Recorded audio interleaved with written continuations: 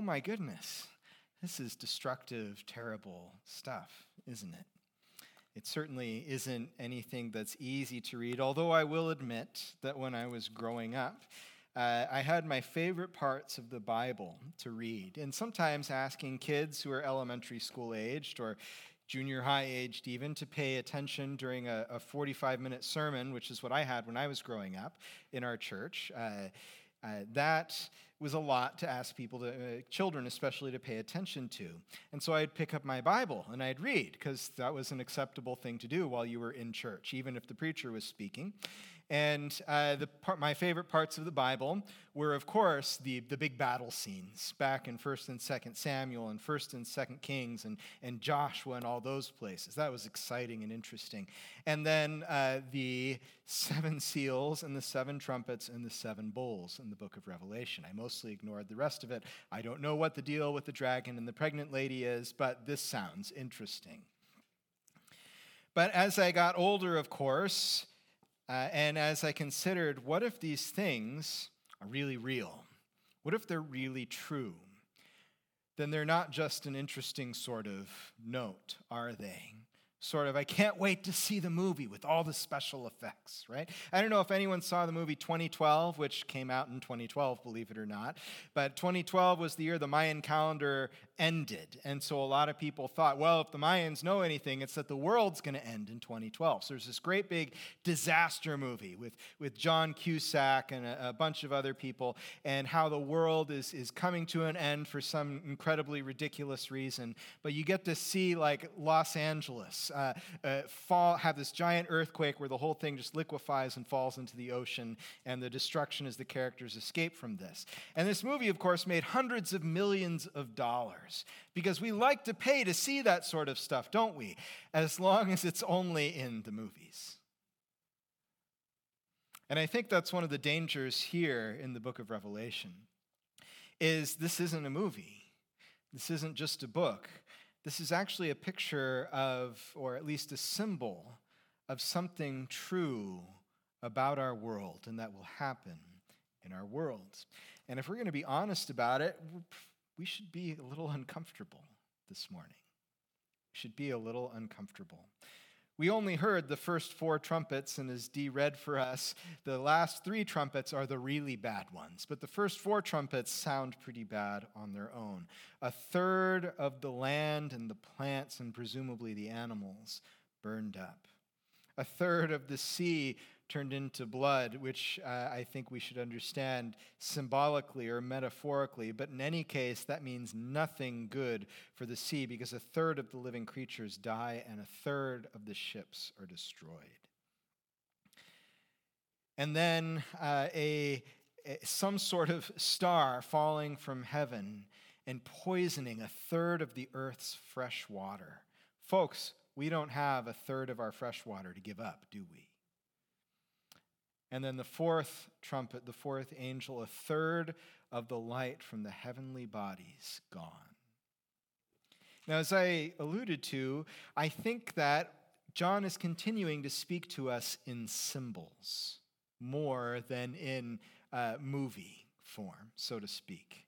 What we are seeing is not Los Angeles actually being shaken apart by an earthquake and falling into the ocean, but rather powerful ideas, powerful truths that human language and human visuals struggle to describe.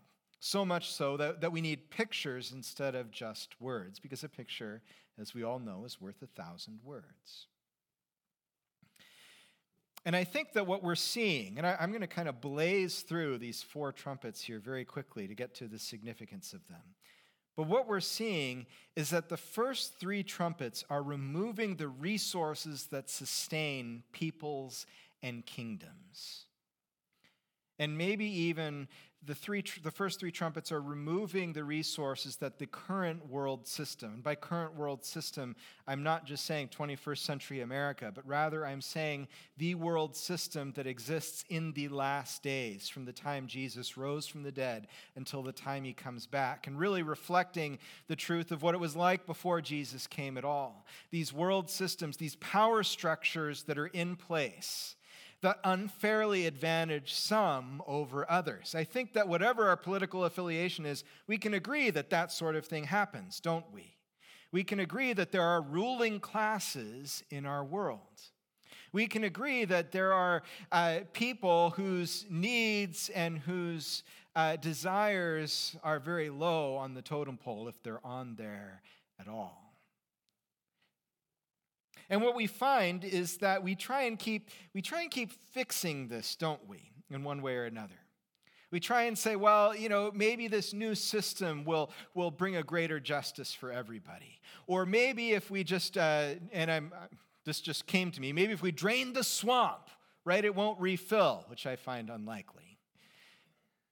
Maybe if we just, maybe this solution or that solution, maybe a new structure, a new charity, a new government, a new revolution, or no revolution, or whatever it will be. We keep coming up with all of these ideas. And you know what?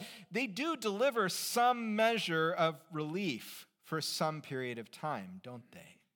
But if you notice that there is no empire, or there's no government, or there is no social structure in our world that has lasted permanently. You notice that? You notice that the Roman Empire is gone? As a matter of fact, have you ever been to Italy and thought, how could this have even been the Roman Empire in the first place? Have you noticed that America itself is only, 250-ish years old? If we go from the signing of the Declaration of Independence. The world got along without us somehow for all of those years before. And if there are any lessons from history, the world will get along without us again in the future. The influence, at the very least, of our country will diminish. It will. This is the nature of the world that we live in. And yet, we seem to have the same problems, don't we? There's never been a society where there's no poverty, where there's no crime. There's never been a society where all of the resources were really justly and equitably distributed in every way. And these first three trumpets are reminding us that the people who've taken advantage of the world in the way that it is will have their support structure drawn out from underneath their feet. They too will end up in judgment. Hail and fire upon the land destroy land, animals, and crops in the first trumpet. How can you sustain yourself when you can't feed yourself? How can you continue to produce whatever you produce when the resources aren't there any longer, or when even your very factory and infrastructure itself is gone? A burning mountain into the sea cripples it cripples worldwide trade. A third of the ships destroyed. A third of the sea animals destroyed. But more than this, for the people in the first century who were receiving this particular letter, did you know that Rome actually used to feed its people bread? You ever heard bread and circuses, right? That Rome used to distribute bread freely, at least in the city of Rome itself. And then they had the games, the gladiators, and the Colosseum, and all of these other things. Bread and circuses to keep the people, the mob, satisfied and fulfilled. And where did all that bread come from? Do you know? It came from Egypt. And how did it get from Egypt to Rome? On the sea. And God is removing that social stability from the Roman Empire. The people in the first century would have heard that and they would have said, this is going to mean the end of Rome. And I think we are meant to think the same thing. This is going to mean the end of whatever world order we find ourselves in today, whether it's the American world order or the Chinese world order or anybody else. God is equal opportunity in this way. God does not propose to lift up any one nation over the other, but instead is creating a new kingdom entirely. A blazing star into fresh water visits the impurity of the people back upon them in the third trumpet blast. And this actually is going back into this Old Testament idea. This wormwood appears in the Old Testament as well, where it refers to how the bad leadership by Israel's priests and kings trickled down into the people themselves and made them impure too. The third trumpet reminds us that our own impurity, as symbolized by the impure, the bitter wormwood water, is visited back upon us. God brings judgment to the world order apart from Jesus Christ. And then the fourth trumpet, where the sun, moon, and stars are darkened by a third,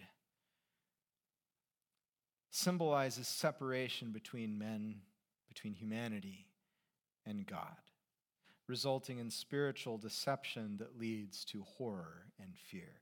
What is true when the lights go down and get dim? You can't see as well, right? One of my favorite things to do growing up was to play hide and seek in the dark, because I like to park myself like right in the middle of the field or right in the middle of the room, but it was so dark no one could see you. You were hidden by the darkness. But darkness also separates, doesn't it? Darkness, last night we had to put 4 children to bed, 11, 9, 7, and 6. And getting them into the darkness at night, where to Kayla and I, the darkness is this blessed relief from the length of the day. And it's like, now we can go to sleep. For children, it's different, isn't it? Darkness is the unknown. Darkness is separation. Darkness is, I don't know what awful things are happening out here. And we even experience that in some sense, don't we? When I was working at the bank a number of years ago in downtown Seattle, right in the heart of downtown Seattle, we had somebody coming in late one night to work on our safe deposit boxes, I think it was. And so I stayed at the branch so that this person could come in and do his work. I locked it up in the end, and I didn't get to go home until 12 or 1 in the morning. And let me tell you something. Downtown Seattle is a lot different at 1 in the morning than it is at 5 o'clock when we normally quit. It was a lot scarier at that time because darkness separates us from the things that bring us safety and comfort. Darkness obscures what it is that we're actually seeing. We're struggling to make it out. And in the same way, the fourth trumpet separates men from God. The light that we need in order to see by and understand the truth about our world is diminishing, resulting in spiritual deception. What happens when we're disturbed in our beds at night in the dark and we look at that coat hanging on a chair, and all of a sudden it starts looking kind of sinister, doesn't it? And we see that corner that we've passed a million times in downtown Seattle, and now that it's dark and we can't see around it or into it, we wonder what might be there waiting to harm us. But notice, before we leave these 4 trumpet judgments, or at least before we back up and look at the bigger picture, a third keeps appearing, doesn't it? A third of the land and sea, a third of the land, a third of the sea, a third of the fresh water, and a third of the light in our world is struck and is judged, and something awful happens to it. But not 100%. Not all of the light, not all of the land, not all of the sea. And this is significant because it's reminding us, if you've been following along here in chapter 8, you remember we've just been talking about the last judgment in the 6th seal and in the 7th seal. Just to remind you, at the beginning of chapter 8 here, at the end of the description of the seal judgments, it says, another angel who had a golden censer came and stood at the altar, and he was given much incense to offer, which is a nice thing, with the prayers of all God's people on the golden altar in front of the throne. And the angel took that censer, filled it with fire from the altar, and hurled it on the earth. And there came peals of thunder, rumblings, flashes of lightning, and an earthquake. And when you hear those things together in the book of Revelation, it's symbolizing the final judgment. Back in the 6th seal, it says that there was a great earthquake. The sun turned black like sackcloth made of goat hair. The whole moon turned blood red. This isn't a third, is it? But this is the entirety of these things. So John has actually backed us up. He said, we were just talking about the last judgment and the way the world is leading up to this. Not necessarily individual events, but the character of the world leading up to the last judgment. He says, now we're going to back up and we're going to look at it from another angle, from a different angle. And from this angle, what we're going to see is where in the seal judgments, God is saying the world is characterized in these days by chaos. And you as Christians are caught in this. But don't worry, there is an order that is holding on to you. I have sealed you as my followers, and I will not lose a single one of you. I will hear your prayers, and I will answer them in just the right way at just the right time. And then in the trumpets, we're backing up again. We're hearing, okay, I've talked about you and what's going to happen to you, but now let's talk about the world in the lead up to the last judgment. And by this, we mean everything from the resurrection of Jesus until whenever he comes back again.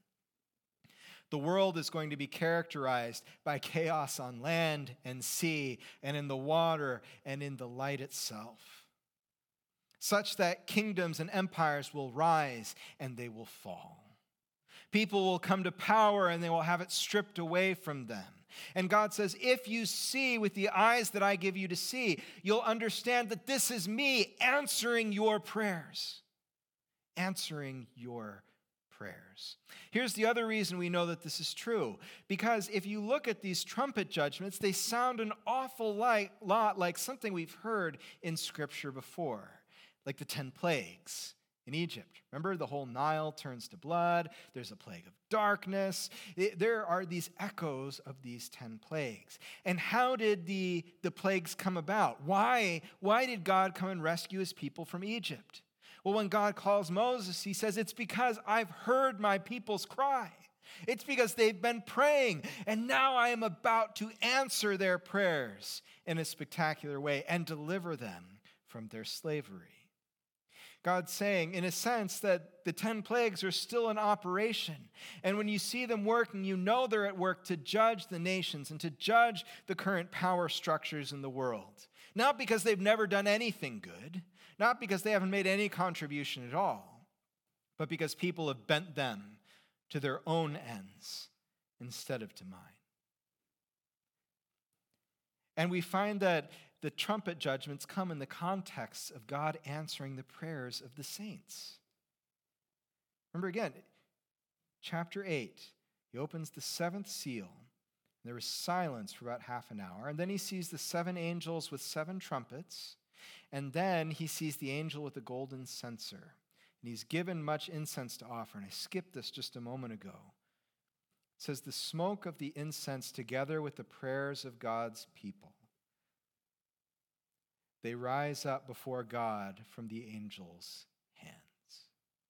And then God throws the censer on the earth and says, this is the answer to your prayers. Your prayers are now returning upon the earth itself and judging what is unjust and what is evil. And it's in this context that the angels begin to blow their trumpets. It's in this context in which we understand that these things sound like final judgment, a third of the earth being destroyed, a third of the sea, a third of the light, all of this. And yet God's saying, my judgment is already in operation today. And if you are discerning, you will understand. You will see and know. I'm hearing your prayers and I'm answering them even now. Now, why does God do these terrible things? Here is where we back up a bit. As I was saying, trumpets are the inaugurated answers to the prayers of God's people, the beginning of him bringing justice to an unjust world. But secondly, the trumpets, because they're similar to the plagues in Egypt, they serve a similar purpose. First is in the battle of Jericho. Remember this in the book of Joshua? The people of Israel are finally entering the promised land. And the first thing they come across is a very fortified city with high walls, Jericho. And God says, I'm going to take care of this. As a matter of fact, first Joshua sends out spies, and everyone says, we have no idea what we're going to do. And Joshua's scouting around the country, and he comes across this guy, and he's got a sword out. And so Joshua naturally says, who are you, and are you for us or for our enemies? And the angel says, I'm not for either you or your enemies, but I am the angel of the armies of the Lord. Are you for the Lord or for the Lord's enemies? Joshua's like, oh, for the Lord, for the Lord. And so God gives instructions to the people of Israel. He says, here's what you're going to do, because you can't break through the walls of Jericho. They are too strong for you. You are going to get the whole people of Israel, and you're going to walk around the city of Jericho. You're going to blow some trumpets, and you're going to do it for 6 days. And then on the 7th day, you're going to walk around 7 times. And on the 7th time, you're really going to blow those trumpets, and you will see me defeat Jericho. And so sure enough, that's what they do. They walk around 6 times silent, and the 7th time yelling and blowing the trumpets and doing everything, and the walls of Jericho crash down. God brings them down. He brings judgment on the evil in Jericho, and he delivers the rest that he had promised to his people. See, the trumpets here, borrowing that same symbolism, they remind us that God is going to win, but he's going to win as the one who does the work. And the job of his people is to obey and to watch. To be just like the Israelites marching around Jericho. Does it feel, folks, like the culture is lost where we are in this place? I talk to a lot of you all the time, and I hear a lot of I just can't understand how people are this way. I can't understand the places our society is going. What's happening, and what kind of difference can we even make? It sounds like all we can do is just grouse about how bad everything is all the time. You don't have to raise your hands, but I bet there's some folks in here who feel like that sometimes. Powerless. There's nothing we can do. We're just on our way to hell. But God didn't ask you to do anything. God asked you to be faithful. God asked you to love him and love your neighbors, and he is in charge of the rest. Love God, love your neighbor, and let God change the world. Now, frankly, I'm really glad.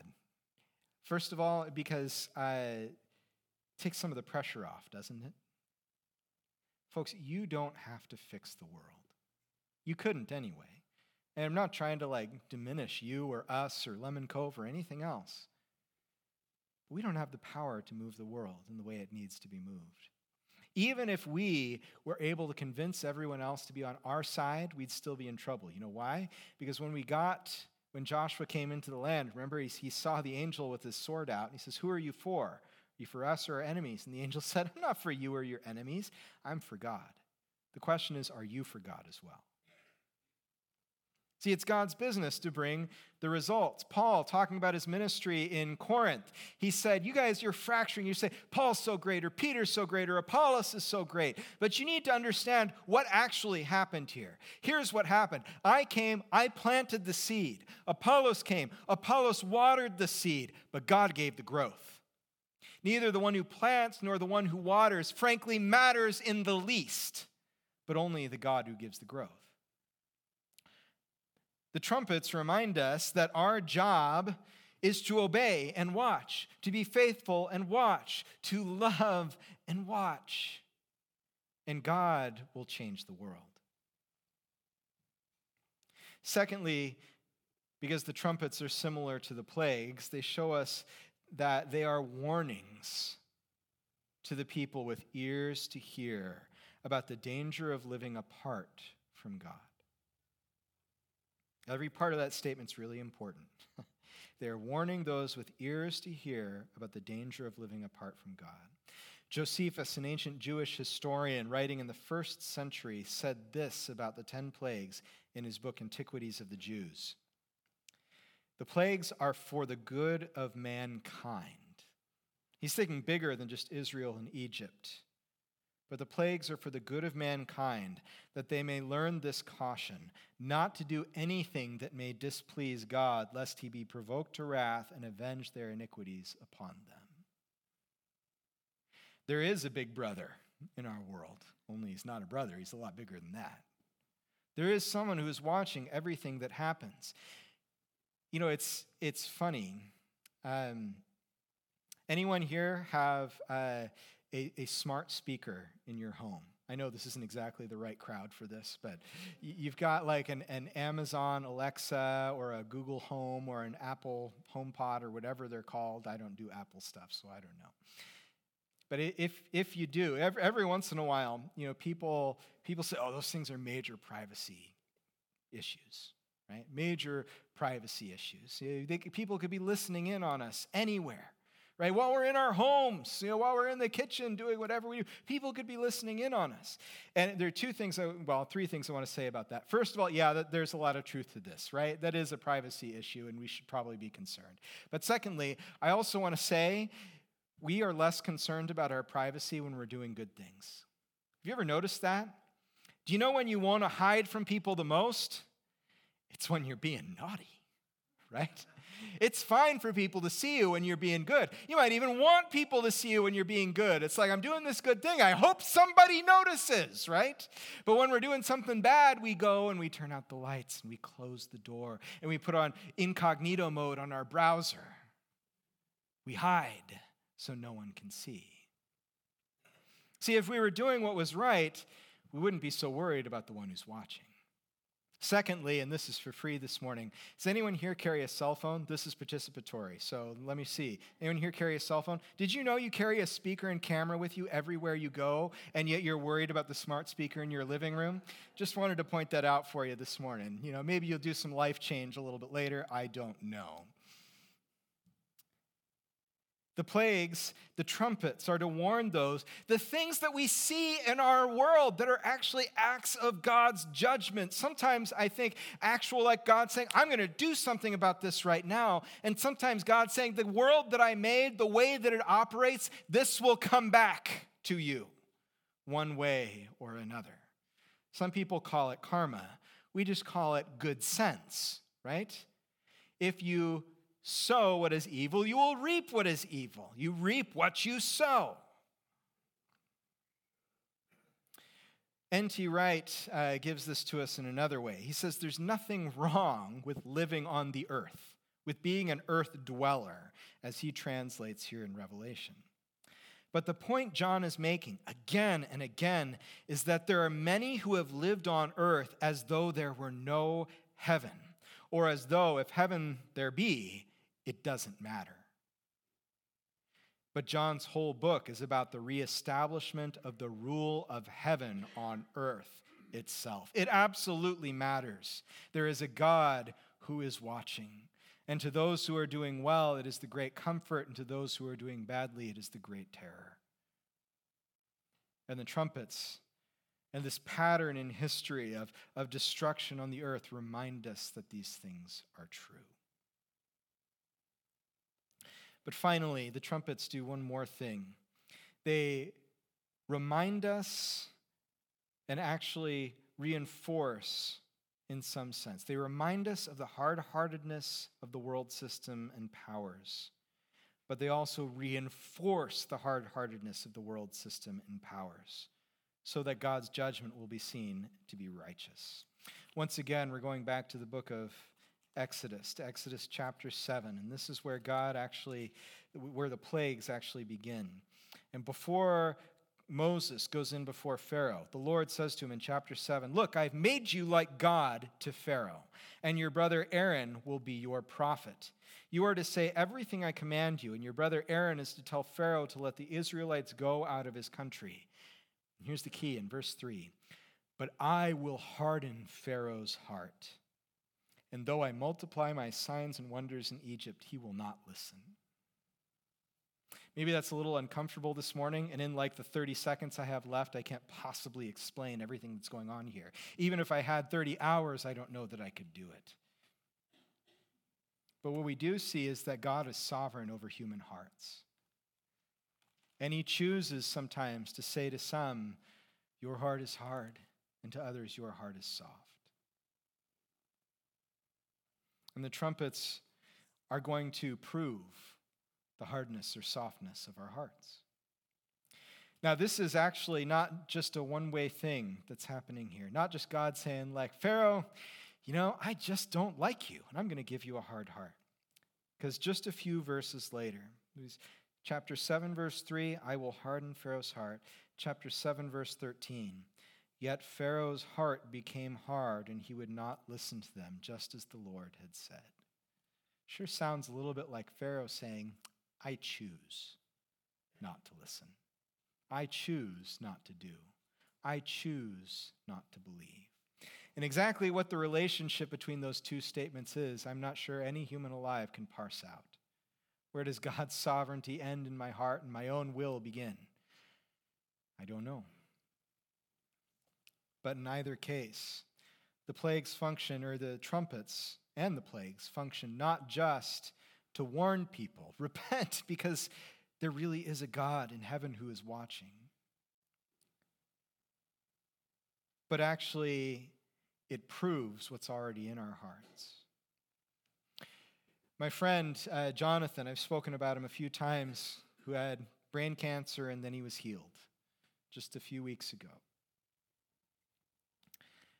I confess to you that when this happened, I was looking for any explanation other than the supernatural explanation.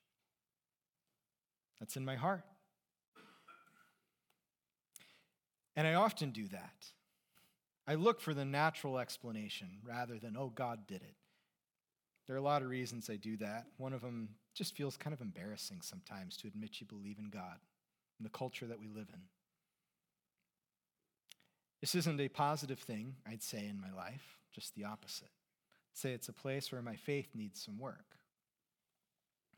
My friend Jonathan went into the doctor and they said, you are in remission and you shouldn't be. We have no explanation for how this happened. And my friend Jonathan, who said from the very beginning, God told me he was going to heal me. I don't know if I shared this with you, but I actually called him and said, are you sure?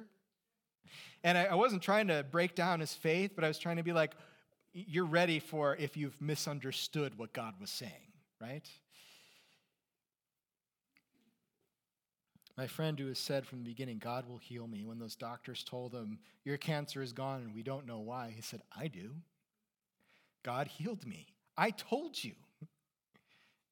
He didn't call me and tell me I told you so as well, because he's a nicer man than I am. So,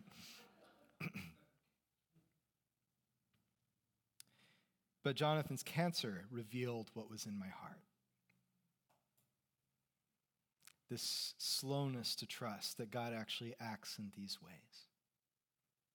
It's easy to believe he did it for Moses. It's easy to believe he did it for Jesus. It's hard to believe he'd do it for me and the people that I love.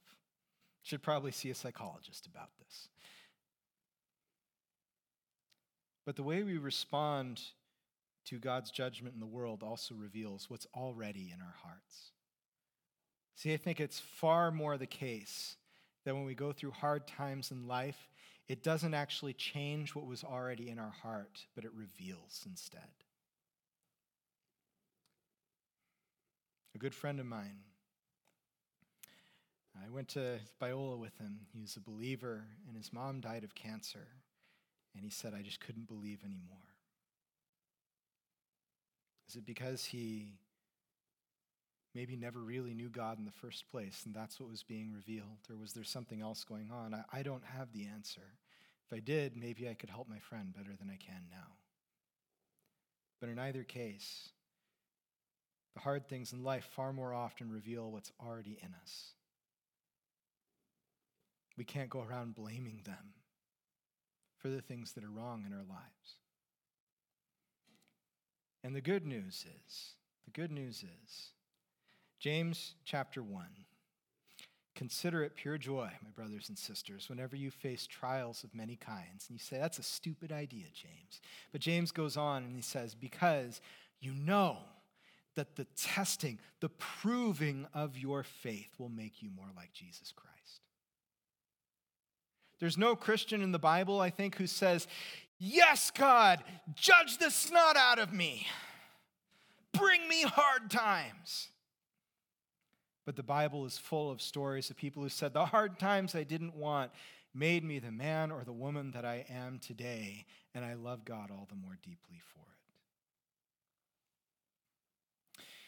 The trumpets show us that God is already at work judging evil in this world. They show us that they call us to account for our lives in one way or another, as a warning about the God in heaven who sees, as a reinforcement of this is who you really are, and as the reminder to God's people that God has already won, and our job is simply to faithfully watch.